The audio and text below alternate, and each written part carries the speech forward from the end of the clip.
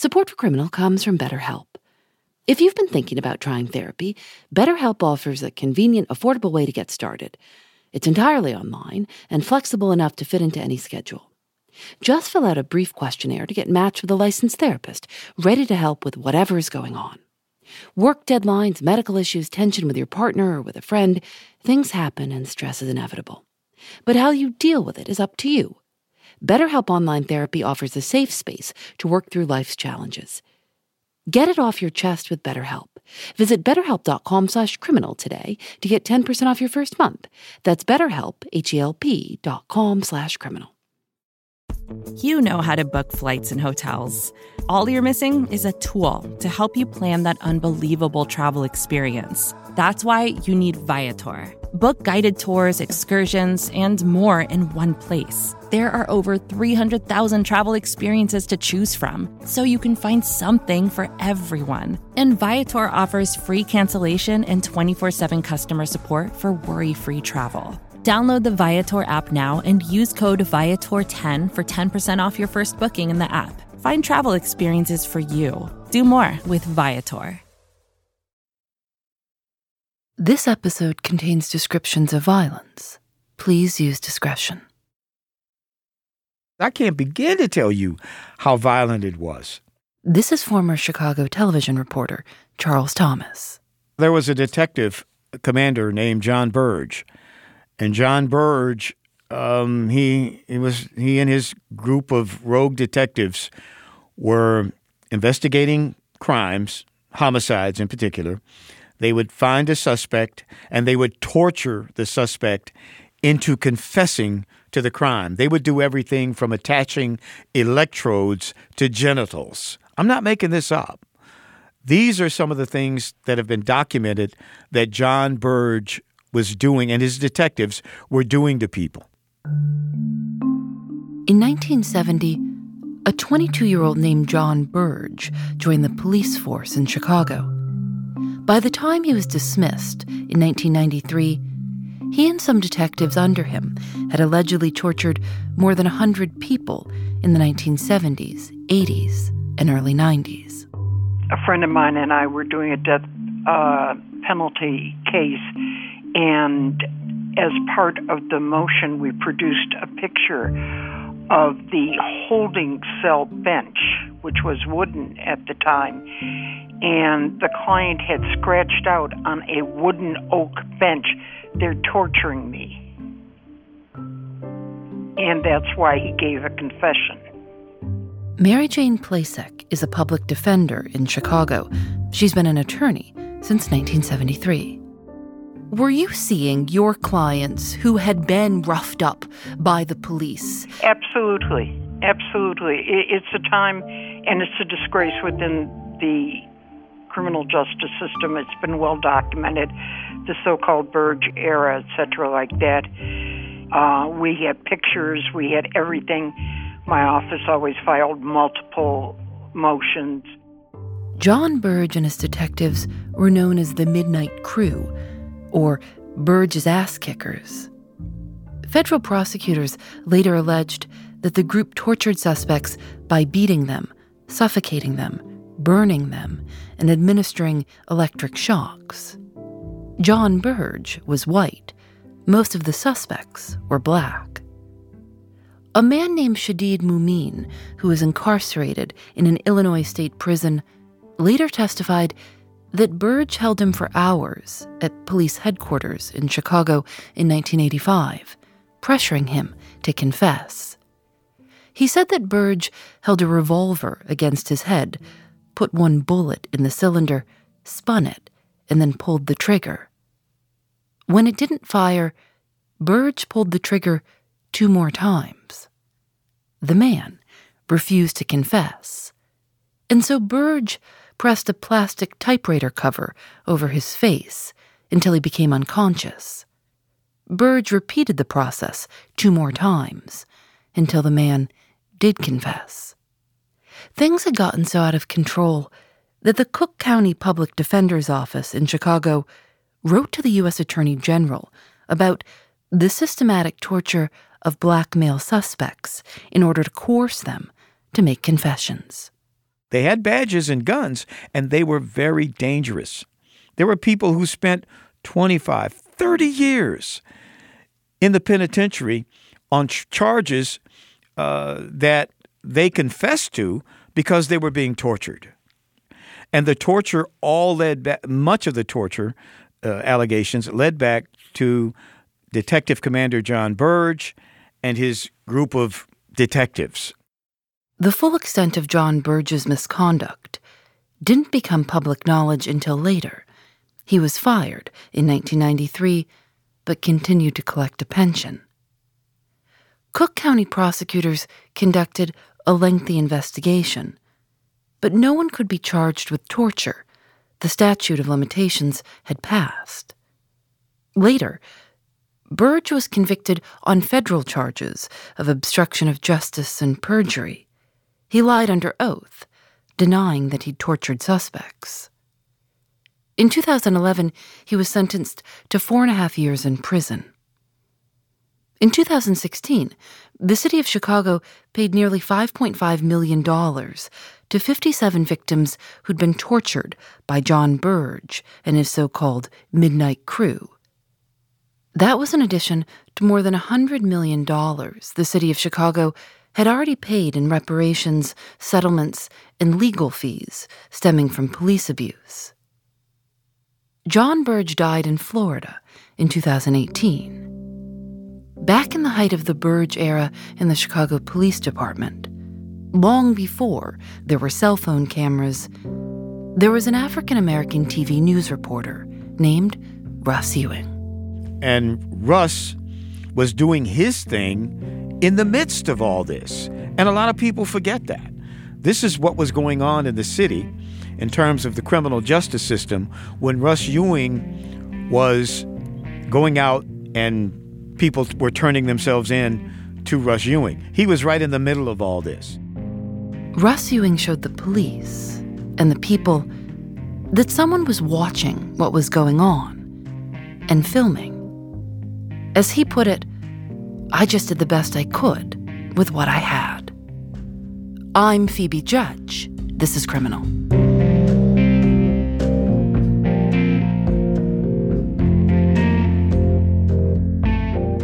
He knew something was going on because why were these people so afraid of the police? He knew that, and he knew that the people were most afraid of being beaten up by the cops. That was the phrase. If I turn myself into them, they will beat me up. And he knew that they would beat suspects up. It was well known that if you had that kind of dilemma, the cops were looking for you, whether you did it or not, and you went to Russ, Russ would ensure that you would be turned in and that you wouldn't be beaten or tortured at the hands of the police. Russ Ewing and his cameramen would document your surrender, put it on the evening news, and that would create public proof that if you ended up with a broken arm later, that arm was broken in police custody. What he did is he shined a light on it. Everybody talks about transparency. Those days it was shine a light on it. It's simple as this. When you know someone's watching, you are good. Public Defender Mary Jane Plasek. Authorities knew he was watching. Authorities knew that he would follow up, so you didn't have a lot of misconduct involved in it. You had the rules followed by the judges, by the state's attorneys, by the police. He made us all better.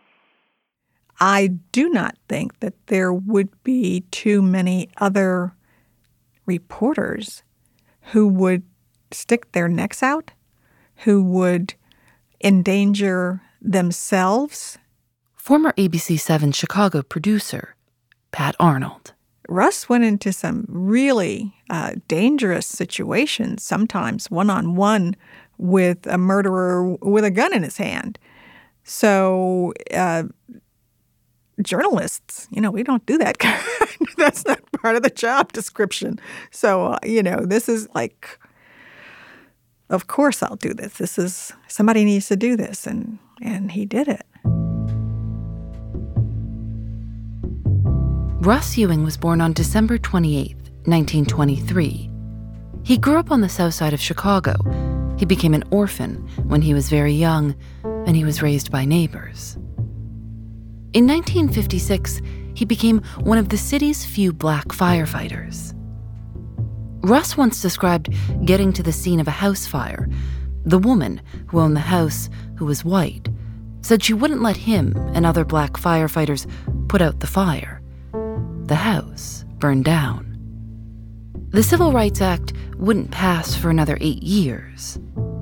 And Russ said in an interview that white firefighters who misbehaved or were, quote, alcoholics were sent to work with the black firefighters as punishment.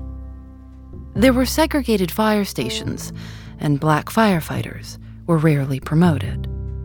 One of the things that shifted his career was, as a firefighter, he was privy to inside information about the way black firefighters were treated compared with white firefighters.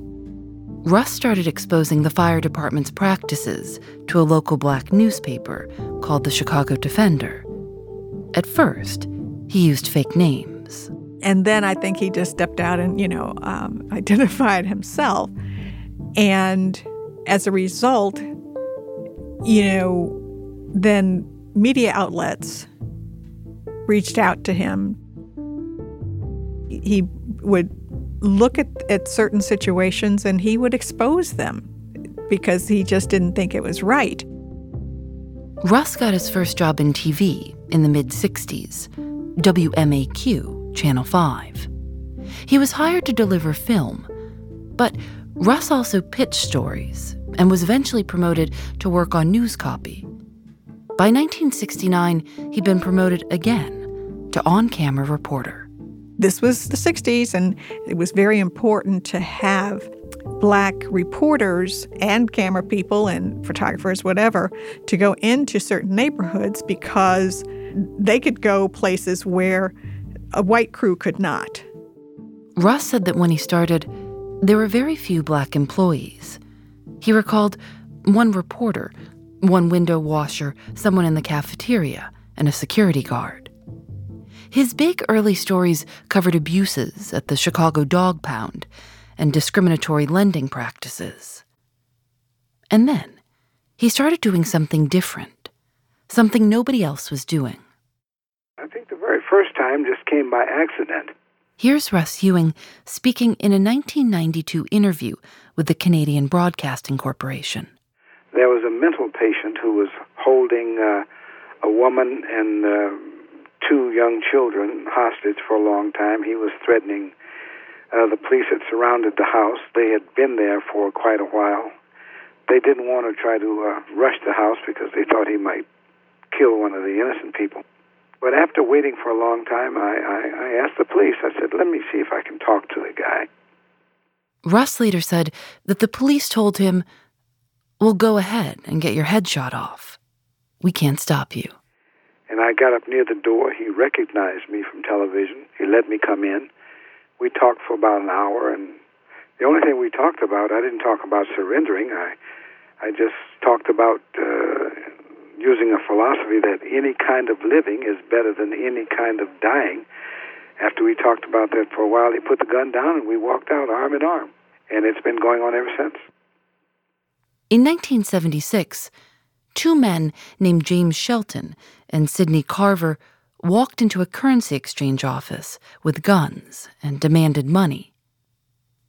They took 2 employees hostage and escaped from the currency exchange. They broke into a nearby apartment and barricaded themselves inside, while hundreds of police officers surrounded the building. According to a WMAQ Channel 5 cameraman, the men said they wouldn't come out because they didn't trust the police. When the police asked who they did trust, they said Russ Ewing. They'd seen him on TV. The police contacted Russ. The cameraman said what finally swayed James Shelton and Sidney Carver to surrender was Russ's guarantee that they wouldn't get shot. When they asked how he could be sure, Russ said, "Because if they shoot you, they'll have to shoot me." Another call came in just a week later. And after that, it snowballed. Over the years, Russ Ewing stood beside more than 100 men and women as they surrendered to the Chicago police. Once the word got around that you were safe with Russ, you could tell him anything, he could keep a secret, it was just like a no-brainer. Sometimes suspects' families would call him because they knew that he would deliver their loved one to the police station safely. After talking with the person who wanted to surrender, sometimes for hours, Russ would either drive them to the police station or escort them to a waiting police car. He often got in the police car and rode along to the station when the suspects were afraid of being alone with the police. Would he always stand close to the suspect as he was leading them in? Absolutely. No, he held their arm. No, he usually locked arms with his suspects. Because they were his brothers. They were his people. They were his neighbors. They were people that knew him. They trusted him. You trusted him immediately because you thought he was from the neighborhood. In fact, you knew he was from the neighborhood. He was that kind of guy. In 1982, a man named Russell Catlett was visiting his lawyer in downtown Chicago. He was waiting on a settlement payment from a bus accident, but it hadn't come yet. He was unemployed and frustrated, and he pulled out a gun and took his lawyer hostage. The police were called. Russell Catlett asked for Russ Ewing. He reached out and he touched his hand, and he said, "Your name is Russell, and my name is Russell. So we have something in common." The touching of the suspect, the affirming that you're not a pariah. You know, when somebody has done something egregious, they're afraid. They know that they will be perceived as, maybe the scum of the earth, but not by Russ Ewing.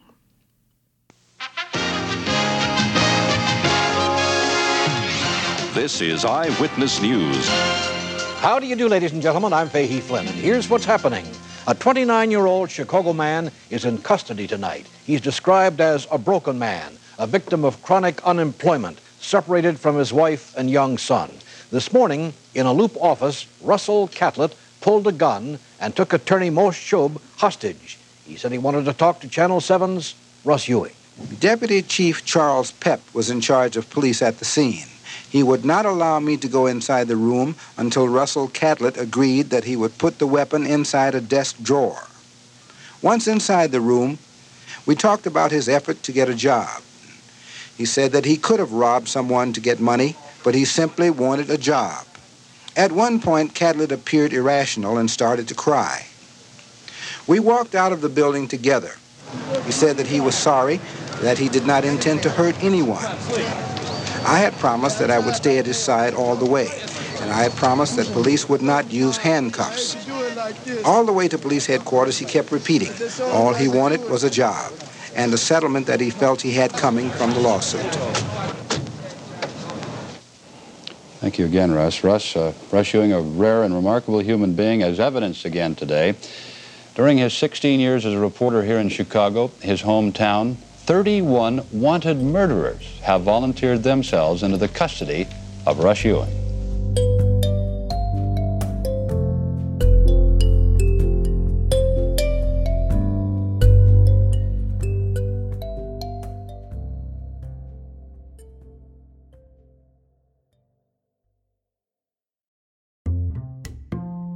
Support for Criminal comes from Ritual.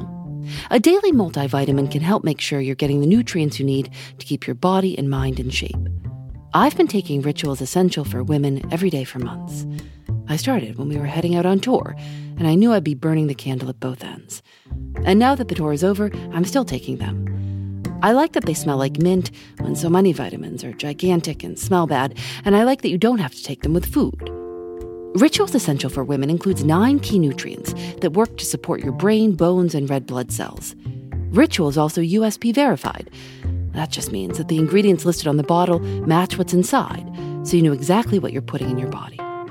Rituals Essential for Women 18 Plus is a multivitamin you can actually trust. Get 25% off your first month at ritual.com/criminal. Start Ritual or add Essential for Women 18 Plus to your subscription today. That's ritual.com/criminal for 25% off.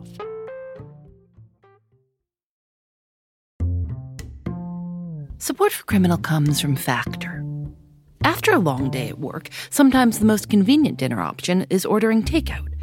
But if you make a habit of it, it can get pricey. Factor offers restaurant-quality, ready-to-eat meals delivered right to your doorstep. Factor's meals are both nutritious and tasty, and you can choose from more than 35 different options weekly. They have a variety of meal types to fit your needs too, like keto, calorie smart, vegan, and veggie, and more, with plenty of delicious add-ons also. I've tried Factor meals myself.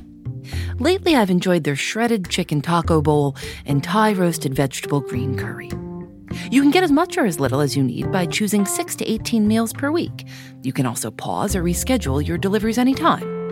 Head to factormeals.com/Phoebe50 and use code Phoebe50 to get 50% off your first box, plus 20% off your next box. That's code Phoebe50 at factormeals.com/Phoebe50 to get 50% off your first box, plus 20% off your next box while your subscription is active. Did anyone ever criticize him for helping the police? I spoke to someone the other day. You mean like, was he a rat or was he, that sort of, are you talking about was he a snitch? Was he ever criticized for that sort of thing? Yeah. He wasn't helping the police. Public Defender Mary Jane Plasek. This is what people don't understand. These people came to him. It wasn't like he went out to you and said, oh, the police are looking for you. I had never had a case where my client didn't actually pick up the phone, do what he had to do to get a hold of him. I remember when I first did this with Russ, I was kind of angry with him because he was bringing in predominantly African Americans. I used to call him a bounty hunter. This is ABC7 cameraman Ken Bedford. He worked with Russ for years, going out with him to meet the people who called in to surrender. I said, what are you doing to our black people? Because I think we don't need a person that's doing this to our people. And that's how I felt initially. And then once I began to understand what he was really doing, then I apologized and I went back. And that's how we really got to be really close. Nobody else in Chicago could do this, not at the newspapers, the radio stations, the other television stations. This was Russ's world. He could do this. I guess we comprehended that what he was doing was dangerous, but because he didn't seem to, he just didn't vibrate any fear or any anxiety. He just took it all in stride. We did as well. Pat Arnold says Russ once went into an abandoned building at the request of a murder suspect, and that when he got inside, the suspect said that before he turned himself in, he just wanted to shoot his gun one more time. And whenever Russ told this story, he told it the same way. His head would cock to the side, and he said, and I asked him, do you have anybody in mind? And the guy shoots, he starts, he just fires one bullet into the ceiling. And Russ, being Russ, he says, oh man, that looks like fun. Do you mind if I try it? And so he gets the guy to hand him the gun, and then he shoots up in the ceiling until all of the bullets are gone. Now, he he had a way with people. You know, he disarmed this guy and made himself safe. I remember one time, Russ was a pilot, and he took his own airplane to someplace, and he picked up a guy and brought him back. Russ's cameraman, Ken Bedford. So he was a fugitive, actually left the state and everything, and Russ went back and got this guy.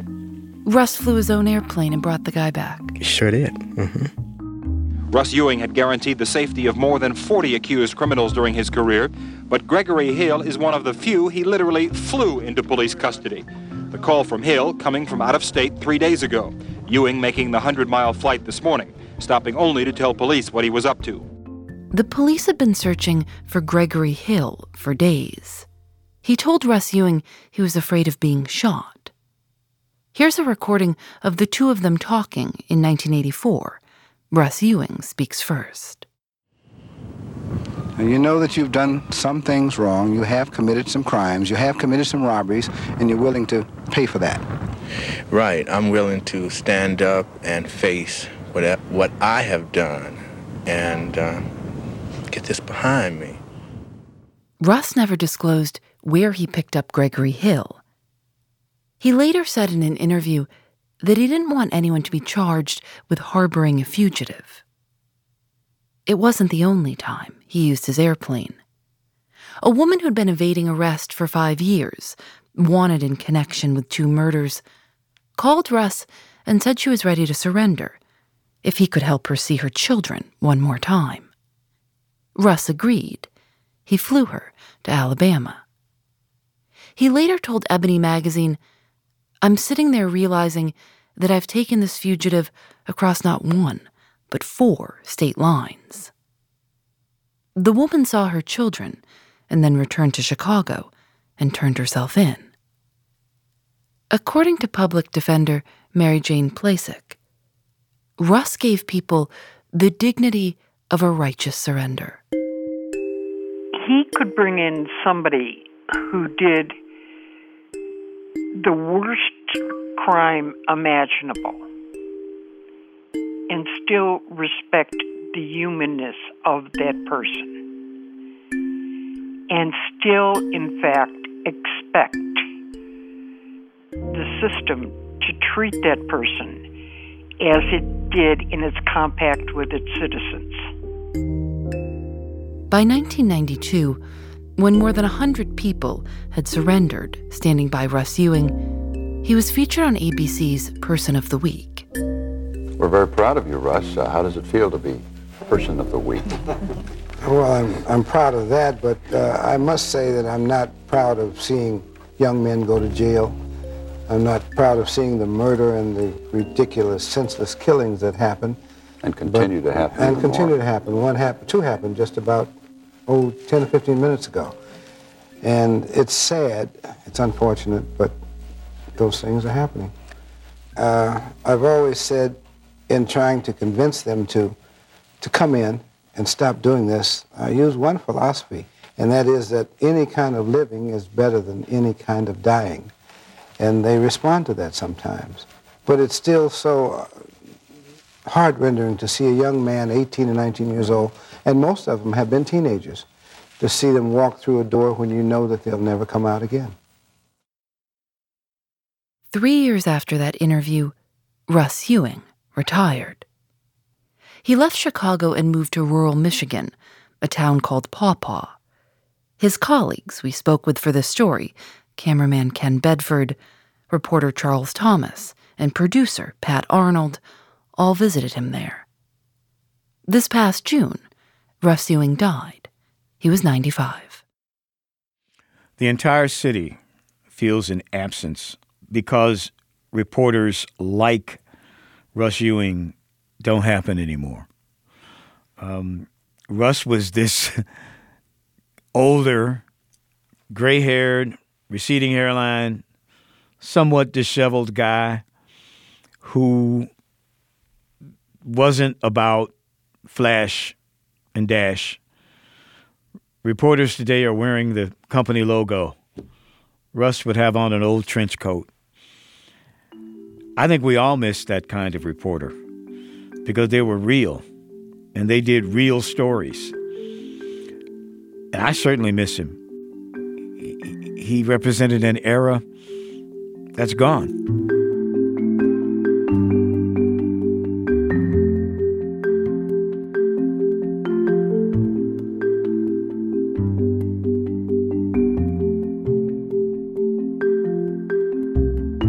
Criminal is created by Lauren Spohr and me. Nadia Wilson is our senior producer. Susanna Robertson is our assistant producer. Audio mix by Rob Byers. Special thanks to Michelle Harris and Jim Haverkamp. Julian Alexander makes original illustrations for each episode of Criminal. You can see them at thisiscriminal.com. We're on Facebook and Twitter @Criminal Show. Criminal is recorded in the studios of North Carolina Public Radio, WUNC. We're a proud member of Radiotopia from PRX, a collection of the best shows around. Radiotopia has a brand new show. It's called Over the Road. Here's a preview. I want you to think about the last time you took a long drive. You pull onto the freeway and merge into the center lane. Take a sip of coffee and set the cruise control. Then around the bend, you see the back of a tractor trailer. As you come alongside the cab, you can just make out one arm slung over the steering wheel. As you look up, for just a second, you wonder, where's that truck going? What's inside it? And who's that person behind the wheel? Well, there's a slight chance that person was me. I've driven a truck for almost 40 years now. With some help from the good folks at Radiotopia and Overdrive Magazine, I'm going to take you along for a ride. I'm Long Haul Paul, and this is Over the Road. Go listen. I'm Phoebe Judge. This is Criminal.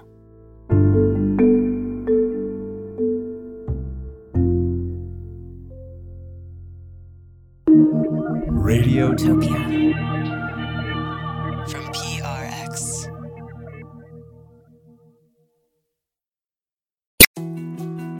More to-dos, less time, and an infinite number of tools to keep track of.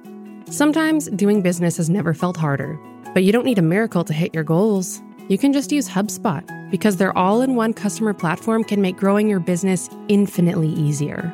Imagine this: high-quality leads, fast closing deals, wildly happy customers, and more benchmark-breaking quarters. It's not a miracle, it's HubSpot. Visit HubSpot.com to get started today.